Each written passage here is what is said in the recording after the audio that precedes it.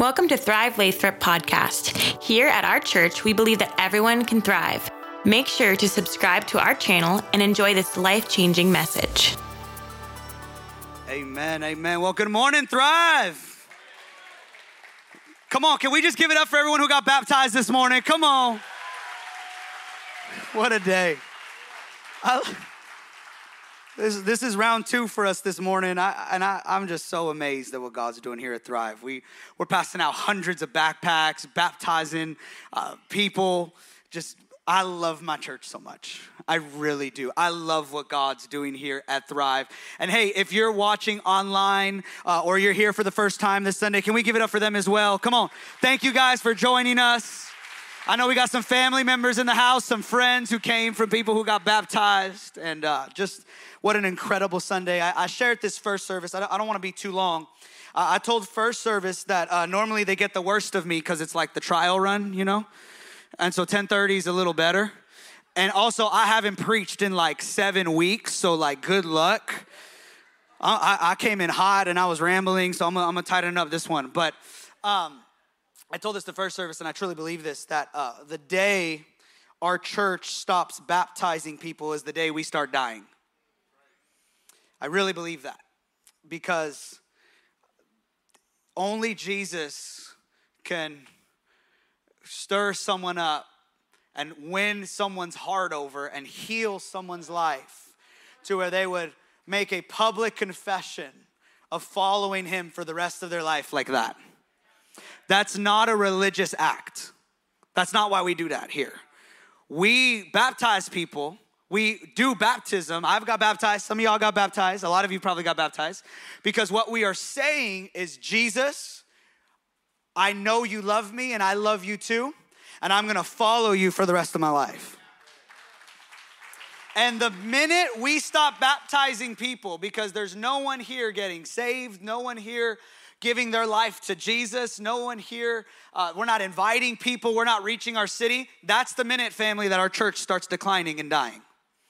And so as I was in the corner a little bit a while ago, and then this morning, it just tears in my eyes, because you're seeing young kids, come on now, young kids, 10, 11, 12 years old, saying yes to Jesus. Some of y'all older folks are like, yes, that's gonna help you so much. It's gonna save you so much trouble and heartache. Come on now. Because I got into some stuff, and now you don't have to get into the stuff I got into. And then this morning, I think we had a little bit of older people. This morning, our last person that got baptized at the 9 a.m. was an older gentleman, gray hair. We needed to help him get in the tank, and probably late 60s, 70s. I'm not trying to age him, but he was a little older. And to think that God uses this church not to reach young people, but older people as well. And it doesn't matter how young or it doesn't matter how old you are, God's not done with you yet. Come on, that's just good news to someone in the room today, that God is not done with you yet. And I am just privileged to be the pastor of this house. I was just thanking God in the corner that I have a church family, and I have the privilege of leading a place like this who comes out on like 105-degree weather Saturday. That was the weather on backpacks. It was horrible. It's okay, we got them donuts.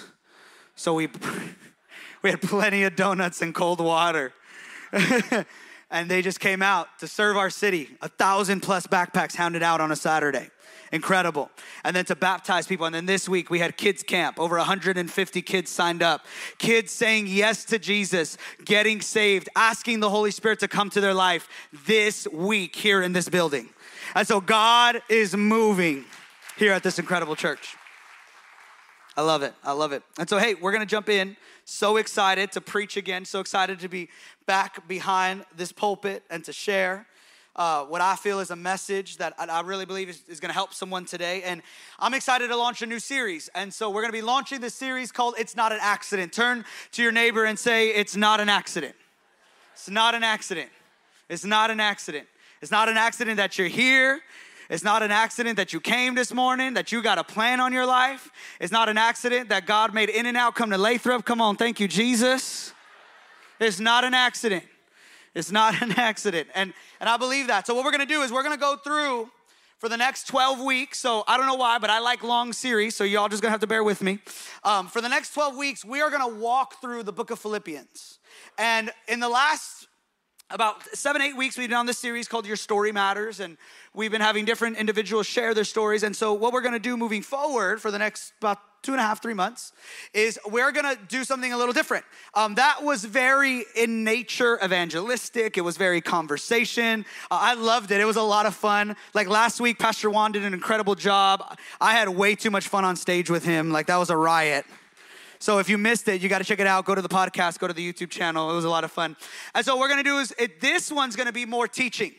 We're going to walk through systematically the book of Philippians. We're going to walk through what Paul wrote to this church in Philippi. And I'm excited to go through it each and every week, to share and to teach and to preach. We're going to have a couple guest speakers in the series as well, which I'm very excited. And I believe that it's going to be a real catalytic and pivotal series for our church and for this house. I really do. I believe God does something special each and every series. They're like chapters. And so I'm excited to launch this new one today.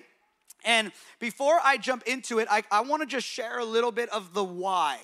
Why this series? Why did we choose this? Why the book of Philippians, if that's okay? Because I think it's important to understand the context of why we go into the things we go through. Is that cool? You guys good? Awesome. And so for me, I got 3 reasons why I felt like the Holy Spirit led me to this series. And so the way we actually plan series here at Thrive in a lot of ways is in the beginning of the year, I go on a little trip where I just go away for about 3 to 4 days, and I just go to talk to God. And I ask him, what do you want to say to your people? And for me, that's really important, because I don't ever want to preach because I feel you need something. I want to speak on something that I feel the Holy Spirit wants to share to you. For the people that here Thrive and your partners and your disciples and you're following Jesus, that's really important. For even newer people, I believe that there's a reason why maybe for the first time you didn't come in March, but you came in August. You came in July, August time. Because I believe God intricately designed this series with you in mind. I believe that. I believe the Holy Spirit doesn't work in coincidences.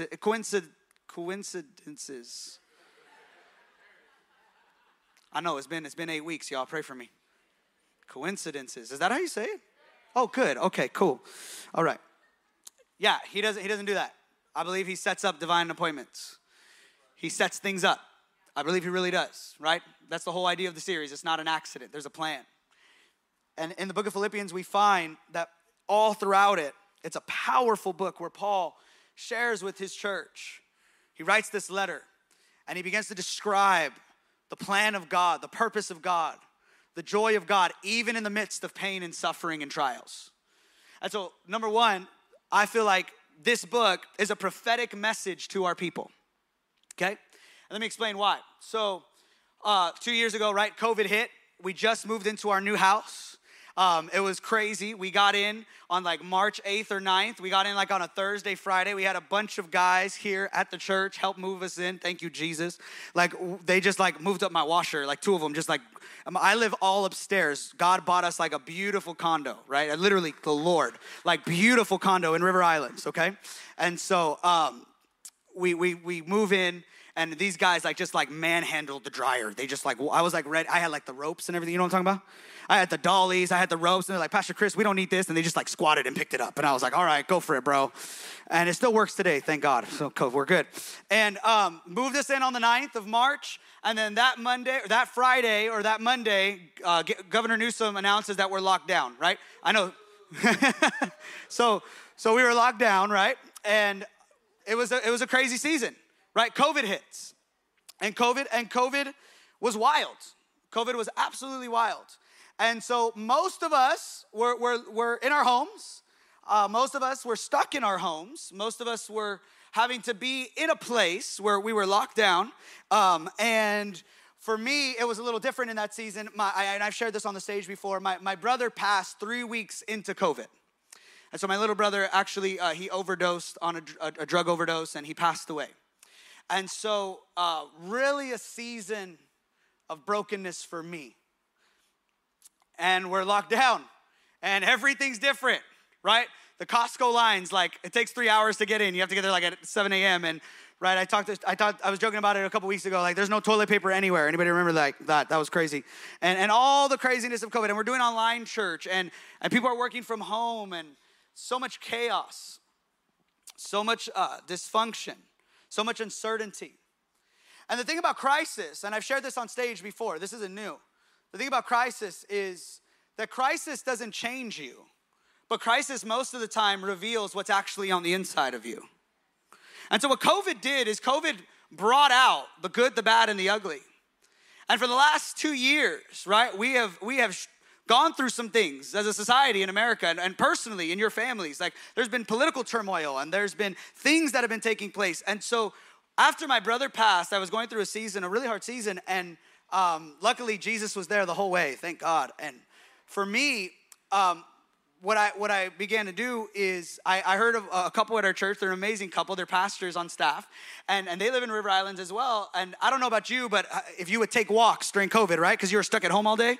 Anybody take walks? Anybody like just walk around, right? The sun would go down, and then the fires came, and we had to go back inside. Anybody remember? Like, it was crazy. And so a couple was like, hey, we're going to do prayer walks. And I've done prayer walks before. That's not something new to me. But they're like, hey, we're going to do prayer walks in the morning. You should join us. And I was like, oh, that's cool. What time do you go? And they were like 6 a.m. And I was like, I'm not going.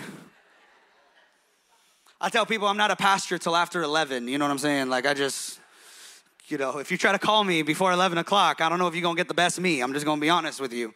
And, but I did. I started going on prayer walks on my own time.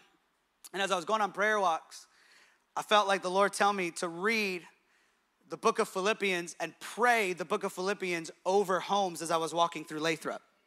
So I'd go to River Islands. I'd go to Mosdale area. Sometimes I would drive because it'd be hot. Come on, anybody know what I'm talking about? And I would go on these walks. So I would drive around. I would pray, and I would declare the book of Philippians over our city. Now, this is 2 years ago. I did not know I was going to be a lead pastor. But what God began to do is stir my heart up for the people of this city. And so I would pray the book of Philippians. I would pray scriptures in the book of Philippians over homes. I wasn't like going up to homes and like laying hands. Don't get me wrong. Like, I wasn't trying to get arrested, okay? Everyone has a ring nowadays. I wasn't trying to make it on TikTok or nothing.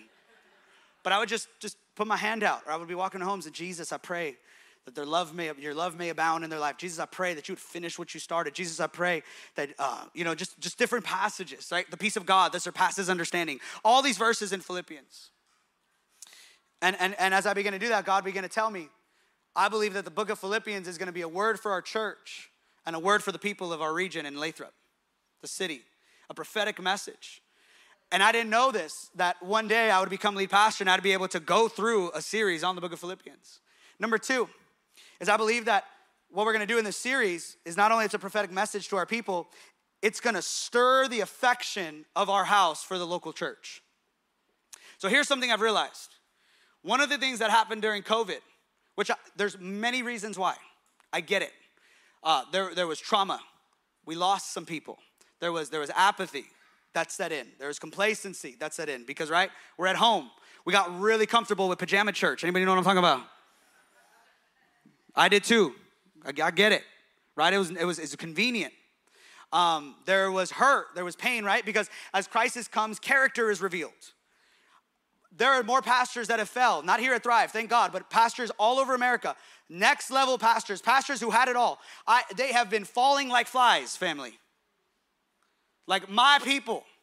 I can name you 11 people that I know personally that have either fell morally or have quit being a pastor because of mental capacity, of mental illness. In a year and a half, colleagues that I looked up to and friends of mine. And so what has happened? There has been a distrust now more than ever before in the last recent years, such a distrust, probably since the 80s, if I could be honest, since a lot of scandals happened in the 80s with pastors, a massive distrust with people and church leadership. And everyone has an opinion on what church leadership should do, which I get. Sometimes I think that's not healthy, right? A pastor says one thing politically and everyone disagrees. A pastor says the other side politically, everyone else disagrees. And so what's happened, I'm not gonna get into the details, but what's happened is there has been now a chasm and a distrust with saints and the leadership of the saints, which are the elders of the church. That's how Paul talks about it. Pastors and leaders. And what that has happened, not only with the distrust, but with apathy, with spiritual complacency, with the idea that I don't have to gather with people, with the idea that I don't have to be around people, with the idea that I've been isolated because COVID made me isolated. So you have all these issues, which has created a coldness of the heart for the local church. The problem with that is that Jesus loves the local church. It was his idea. He loves it, family. He loves it so much. And whether you go to the local church online, in person, I don't care. That's not what I'm talking about. But what has happened is as a whole, not here at Thrive. I'm not saying this for our people, but if this convicts you, go ahead, let it happen. People don't want to go to church anymore. They say in California, the average person goes to church, whether online or in person. They've done the study. So they've included online, just to be nice. 2 Sundays every 10 weeks. And then we wonder why we're struggling with our spiritual life, why our kids are struggling with cultural immorality. You try going to the gym 2 times every 10 weeks and see if you lose weight. You will stay fat. The spirit of gordito will come on your life. And if you're white in here, gordito means chubby. And I know that because I was a little Mexican kid and I was gordito. And I don't believe it's because people are busy. I get that. I get it. I love going on vacation. I love spending time with my family. It's okay if you need a miss. It's not the end of the world. But what has happened is the priority of loving the things that God loves has declined. And the truth is whether we like it or not, God loves his church. And God loves the gathering of saints. And it is vital to the Holy Spirit that the saints gather together. So that way we would encourage, we would strengthen, and we would declare the goodness of God. We do not come to church because we're bored. We do not come to church because we check off the religious check mark. We come to church because what you have on your life and what you have on your life and what we have on our life together, when we corporately go after Jesus, God begins to do supernatural things. This was God's design to reach cities and nations. It was through people. It's people gathered together in groups and small settings on Sundays, whatever he wants to do. So this book, man, Philippians, Paul shares so much in this book. He loves this church. He loves Philippi. So I'm sitting in this room where I'm going on my prayer walks and I'm reading the book of Philippians, not to boast, but I have read this book almost every day, at least every week for the last 2 years. I have devoured this thing. It has been the life source for me, this book. And what began to happen, and again, I'm not even lead pastor yet. I don't even know that's gonna happen. What began to happen is the Lord began to convict me because my heart started growing cold toward my church.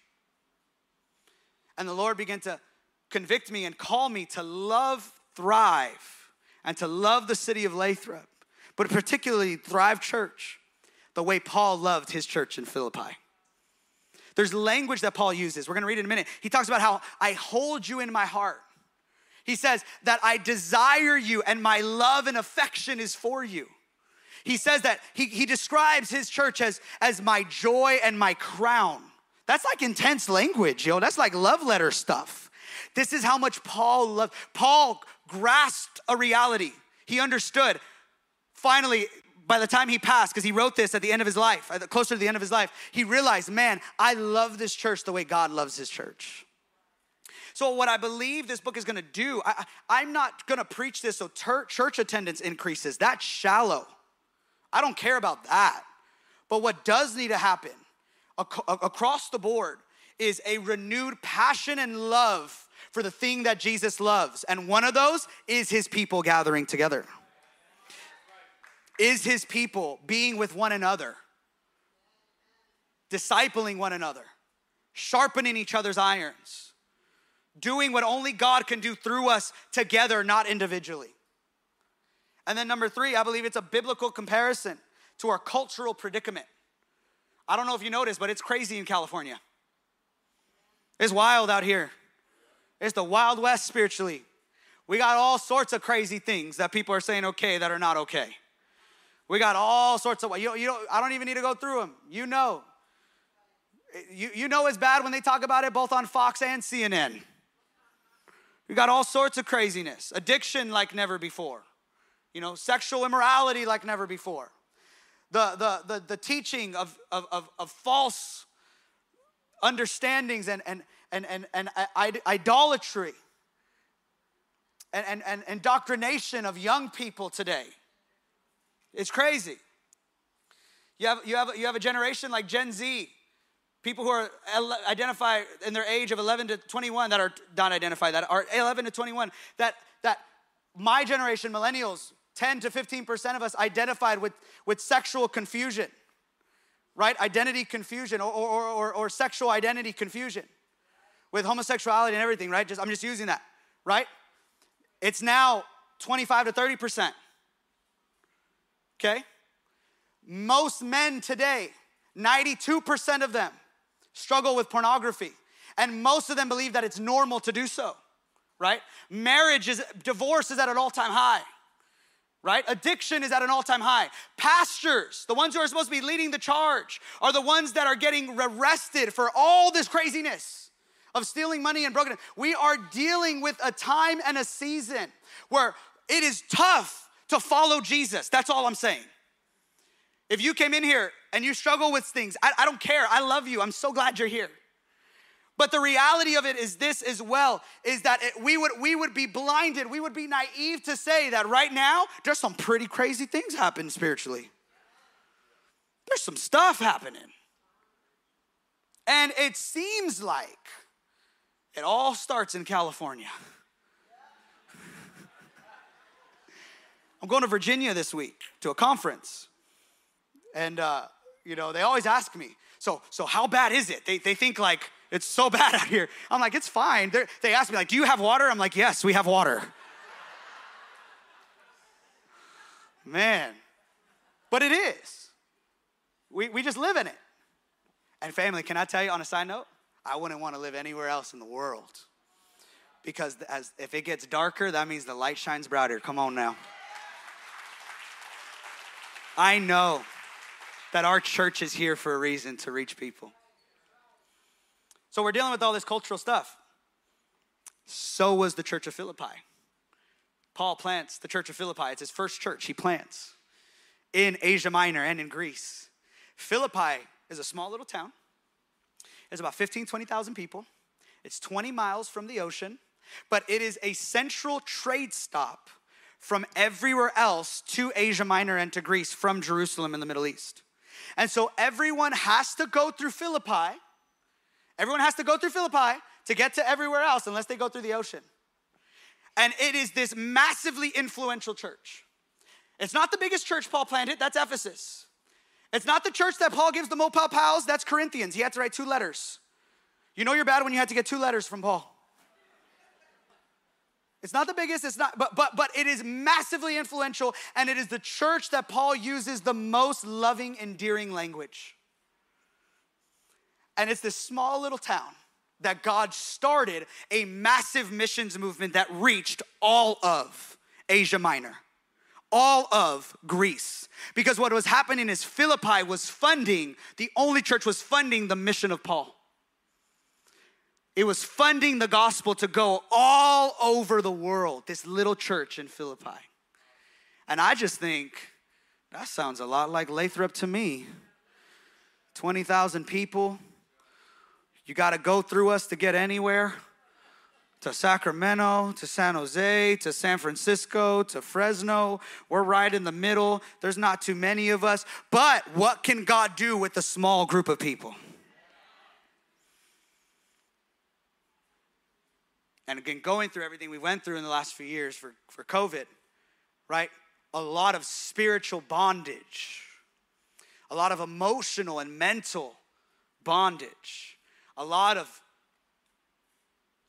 in some ways, persecution, or at least it feels like that. Paul says, listen, church, I've gone through the same thing. And I want to let you know that you're going to make it and you're going to be okay. Why? Because I've gone through the same thing too, and I've made it.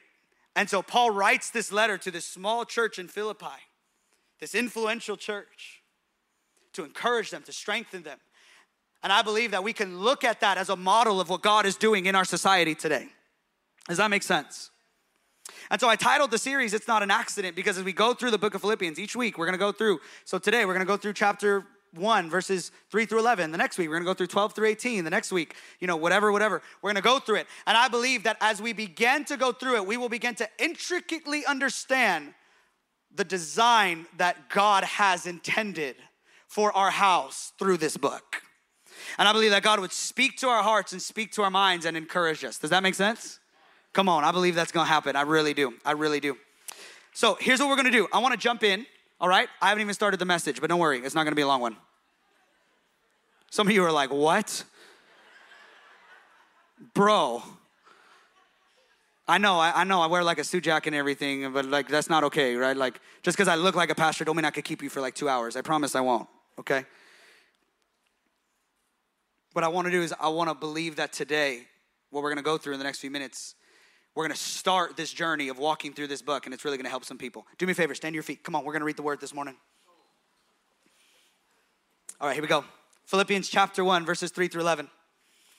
And it says this. It says, I thank my God in all remembrance of you, and in every prayer of mine, for you are all making my prayer with joy. Because of your partnership in the gospel from the first day until now, I am sure of this. Come on, verse 6, I love it. I am sure of this, that he who began a good work in you will bring it to completion at the day of Jesus Christ. He who began a good work in you, he'll bring it to completion at the day of Jesus Christ. Verse 7. It is right for me to feel this way about you all because I hold you in my heart. You're all partakers with me of grace in my imprisonment, both in my imprisonment and in the defense and the confirmation of the gospel. It's so good. For God is my witness how I yearn for you all with the affection of Christ Jesus. And then verse 9, this is what we're really going to focus on today. And it is my prayer that your love may abound more and more with knowledge and all discernment, so that you may approve what is excellent and so be pure and blameless for the day of Christ, filled with the fruit of righteousness that comes through Jesus Christ to the glory and the praise of God. Jesus, I pray as we jump in this series, you would speak and you would move. Thank you for everyone here and everyone watching and everyone listening online. Pray you'd help someone today. I pray, God, we would lean into you and we would hear what you have to say to us this morning. In Jesus' name, everybody said, amen, amen. And so Paul starts the letter off with, hey, Philippi, I love you. Oh, I'm so in love with you. And I don't know about you, but have you ever loved something? Not like your spouse or family member, but you love something. Some of you might have been your job. Some of you might have been a collection you have. I don't know. Paul is so in love. And I just find that so, I didn't say this for service, but I find that so fascinating. Because when you come from a broken background like me, what tends to happen is you tend to lose the ability to love things purely. Because you tend to look at everything through the lens of brokenness and distrust. I remember praying in that corner over there, God, let me love Thrive like how you love Thrive. Let me love Thrive like how Eric Baca loves Thrive. Let me love Thrive the way you love Thrive. Let me love Thrive the way like I love my wife. Not maybe in the same, I'm not saying to love it more. I'm just the intensity to purely love something. Paul is talking to his church and he's saying, oh, I love you, Philippi. Oh, I hold you in my heart. You make my prayers daily. He doesn't even have to work on it. They just happen because he's always thinking about them. And then he says this, he says, and I know that what God started in you, he's gonna bring it to completion. Because I know, this is what he's saying, I know that he's the author and finisher of your faith. I know that the God of the universe never stops what he starts. I know that God is the designer of all things and that he will work on you to the day he comes back. I know that there is a design, there is a purpose, there is a plan. It is not an accident that you're on this earth. It is not an accident that you're gathered together. It is not an accident that you are put together. And I know that God will complete it. I know I'm not there with you. I know it seems difficult. I know there's things that are going on. But I know that God's got you.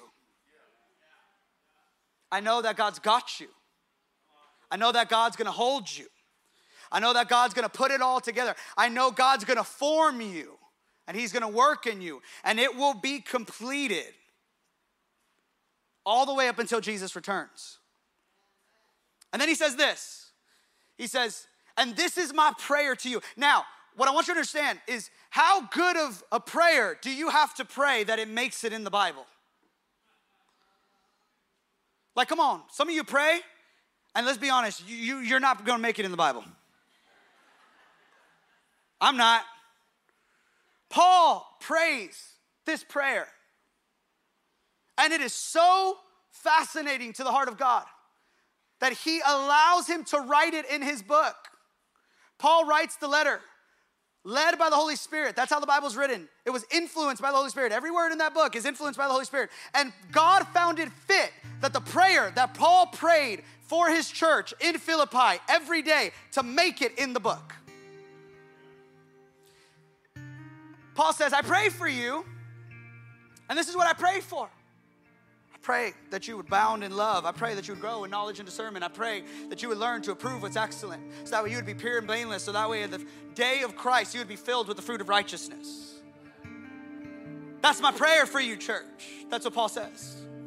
And in the same manner, I would believe that's what God's prayer is for us today, that's what God's will would be for us as a house and the people that go to this house, is that I pray that you would learn what it means to become like me.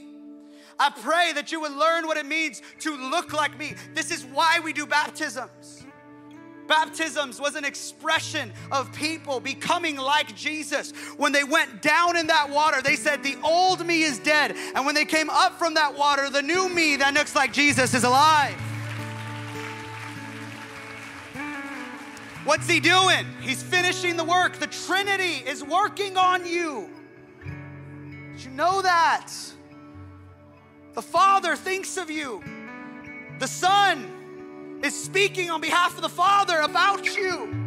The Holy Spirit is convicting you and moving, and you got the whole Trinity working on you, and then you think you're not important. You would think that no one loves you and no one cares, yet God has meetings near a throne room about your life. And the plan is, how are we gonna get him, or how are we gonna get her from start to finish? How are we gonna make sure that the enemy's not gonna let anything happen to them? And even when the enemy gets in a little bit, how are we gonna work it to where it still works for good?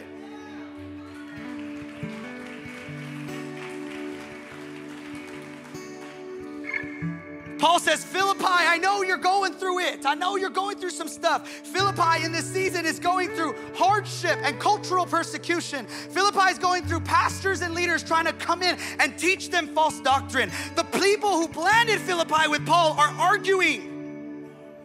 And Paul's in prison. Paul can't go. But Paul says, hold on, I'm gonna write a letter, and in this letter, I'm gonna give you some stuff to help you walk through, because I believe that God is gonna bring to completion what He started. And the solution that He first offers is the place of prayer. Because prayer is the thing that moves heaven and hell more than anything else. And so I wanna show you this chart, which I believe is a little bit of an image, a model of what Paul talks about. And so go ahead and throw it up. And so I call it the spiritual formation cycle. Spiritual formation cycle. I believe this is how God finishes the work in us. And so I'm just gonna go through each of them. Number 1 is in every prayer. Number 2, that love may abound. Number 3, knowledge and discernment. Number 4, approval of excellence. Number 5, pure and blameless. And number 6, filled with righteousness. It's Paul's prayer in Philippians, chapter 1, verses 9 through 11.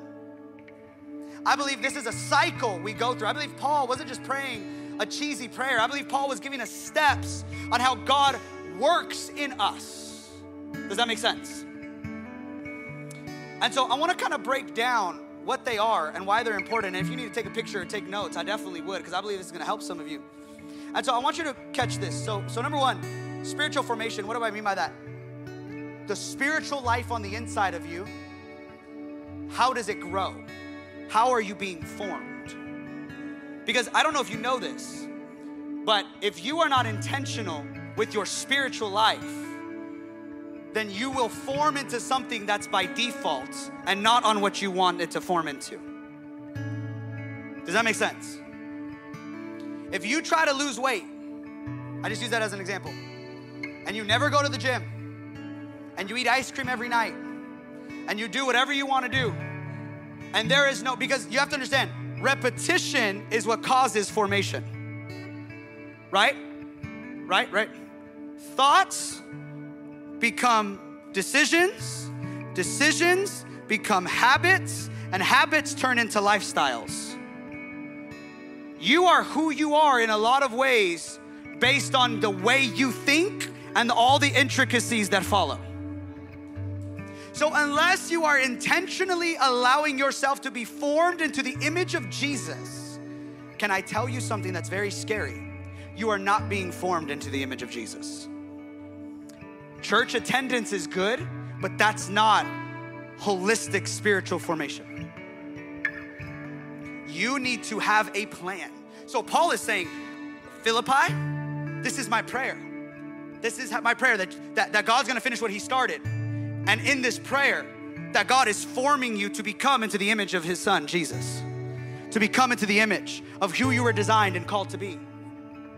And so I believe there's steps for us. There's steps and it's a cycle, we rotate. And so let me break a couple more things down. The first half are all internal, right? Prayer, understanding love, knowledge and discernment. I'm gonna break those down in a minute. The second half are external, approving what is excellent, being pure and blameless, having filled with fruit of righteousness. What does that mean? Is that you have to understand that so many people today are trying to live their life, trying to do steps 4, 5, and 6 without allowing God to move in their hearts in steps 1, 2, and 3. Because what we do is we try to change our behavior rather than let God transform our heart. Oh, that's so, oh my goodness. If I can only stop smoking weed, if I can only stop sleeping with that girl, if I can only stop doing drugs, if I can only stop stealing, if I can only stop lying, maybe, just maybe, I'll be a good person. And can I tell you that God did not die for you to become a good person? He doesn't care. What he died is that so you can life be transformed from the inside out. So you can love him so that way you would find life in Jesus. And that has to happen on the inside first. And then once that happens, all the outside stuff begins to work out. And so let me break down what each of these mean, at least for me, and I don't want to be long. So number one, in every prayer, how does the spiritual formation cycle start or work? Number one, you got to start with you and Jesus. You got to start with you and Jesus. Come on, you got to pray. What do I mean by pray? I'm not talking about asking God for all the things you want and sometimes asking God for the things you need. No. You got to spend time with him. I think sometimes we come into Christianity thinking it's like an arranged marriage. No. God's like, I want to know you. And our heart should be in response, I want to know you too. And can I tell you that sometimes the only place that happens is in the place of prayer. Listen, I believe it is my job to help what Jesus challenges Peter. He says, feed my sheep. I believe as a pastor, as a leader, as a shepherd, it is my job to feed my sheep. But it's also my job to teach you how to make your own food. We've had way too many people in modern Christianity, not necessarily here at Thrive, but modern Christianity, that are so tethered to the pastor on the stage that they don't know God. And the reason they don't know God is because they're only knowing him by association and not in real relationship. It's like when you were in high school and you thought you knew the quarterback, the star quarterback, because your friend was a friend of the star quarterback. That doesn't work, y'all. You gotta know Jesus. You gotta know Jesus. I can't give you my history with God. Only you can build your own history with God. And the way you and I do it is through worship and prayer. It's through the presence of God. You gotta learn to fall in love with the presence of God. You gotta learn to get in God's face, just you and him. And I love spending time with Jesus, I do, because I know him. I love what Paul says. He says in Philippians chapter 1, verse 3, leave it there. You don't have to go to the scripture, it's fine. It says, I thank my God. I wanna read it, I wanna make sure I knew it. I thank my God. My God. Paul didn't say our God, even though that would be true. Paul makes a statement. He says, I thank my God in remembrance of you. What is he saying? He's saying, I know this man who died on the cross and rose again on the third day. I know him. He lives in me and I'm in him. And we have a relationship and I follow him. The cycle starts in the presence of God. If there's anything I would challenge you today, church, as your pastor, it would be this, is would you fall in love with the presence of God again? Would you learn to prioritize the presence of God and not prostitute the presence of God based on what you need? Because whenever you go to Jesus to spend time with him because you need something, if that is the only time you are spending time with God, you are prostituting the presence of God because it is a transactional relationship. Did you catch that? I don't need my wife to give me something every time I spend time with her. I spend time with her because I love her. Prayer is not a strategy. It's a love relationship between you and God. I don't have intimacy with my wife because I want kids. I do it because I love my wife. Does that make sense? And what we've done is we have treated prayer as something to be used instead of something to fall in love with.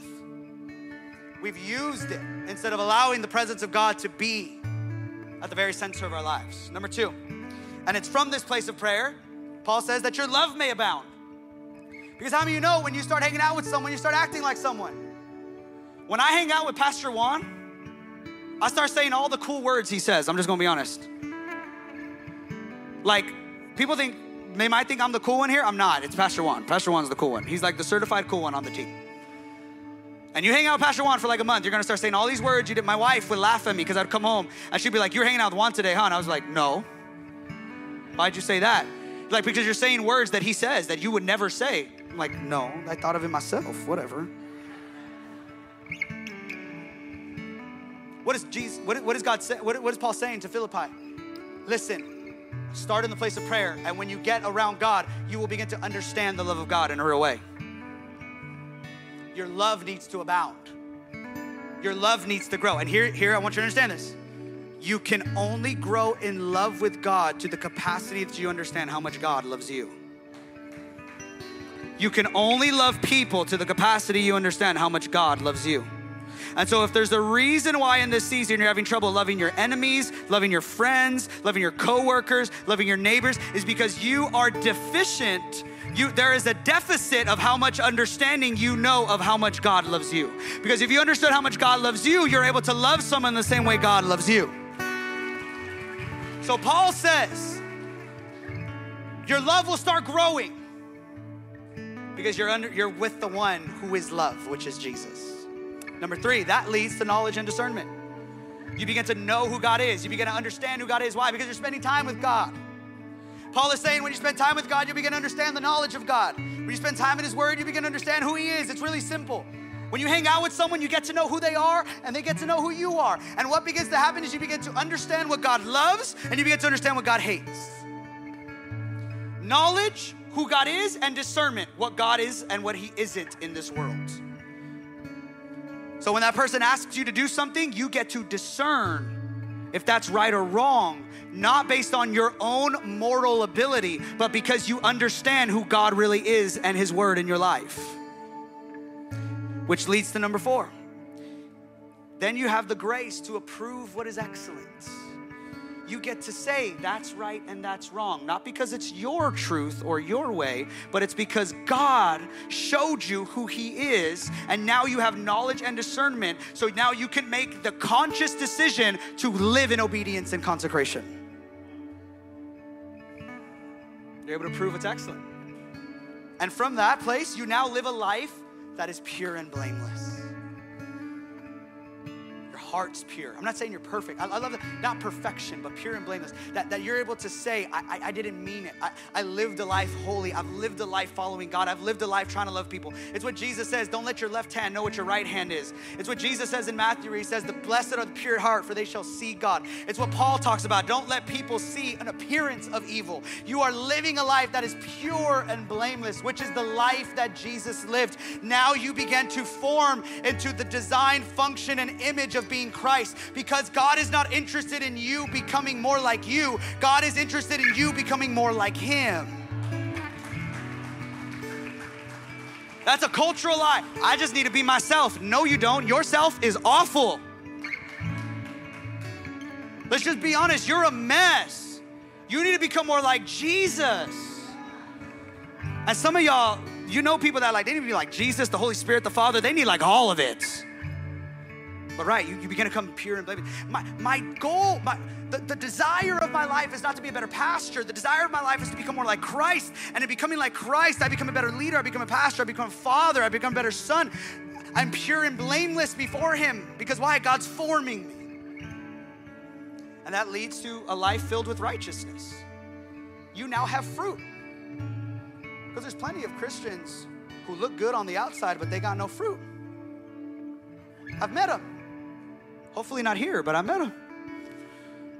You ever have like that fruit bowl at the house? It's all a bunch of fake fruit. It looks real good until you take a bite into it, and there's nothing that will actually give life to someone. Is your life reproducing the life that Jesus gave to people? Church, Philippi, that's what Paul's saying. Are you being filled? Do you have the fruit of righteousness on your life? Do you? And if go back to the graphic, starts over again. Why? Because once you understand that your life is righteousness in him, because Christ makes you righteous in him, once he works on you, it leads you back to the place of worship and prayer. And you just start over. And you just start over, and you just start over. And what begins to happen? You begin to get formed into the image of Jesus and not formed in the patterns of this world.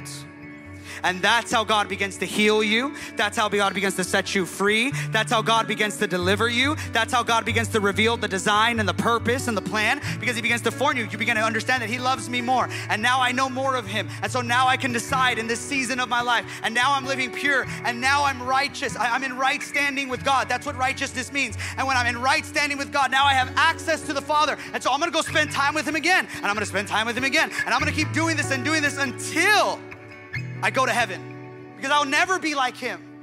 But one day I will be in his face. I will be with him forever. And the goal of my life is that I would look and sound like Jesus. And so my question is this, and I'm going to close. What are we forming into? That's my question for you today. What are you forming into? Because if you're not forming into, okay, for those in the room that are Christians, you say you're a Christian, you say you love Jesus, you say that you have a relationship with God. If you do not say that, you are off the hook, okay? For those in the room that would say that, my question to you is this: what are you forming into? And if you don't know, then you are forming into something that is defaulted and is probably secular instead of what Jesus has for your life. Are we forming in to something that Paul would say, that church, that Philippi, that's what I want you to be. I want you to be pure and blameless. I want you to prove what's excellent. I want you to love to abound more. I want you to have knowledge and discernment in God. I want you to have a priority of the presence. I want you to have fruit where people see that you are in right standing with God. They can tell that you're in relationship with Jesus. That's what Paul's saying. It's a scary question, but it's only a question you can answer between you and the Lord. Stand to your feet with me. Thank you again for tuning into our podcast. For more info, please visit our website at thrivelathrop.com. Have an amazing rest of your week.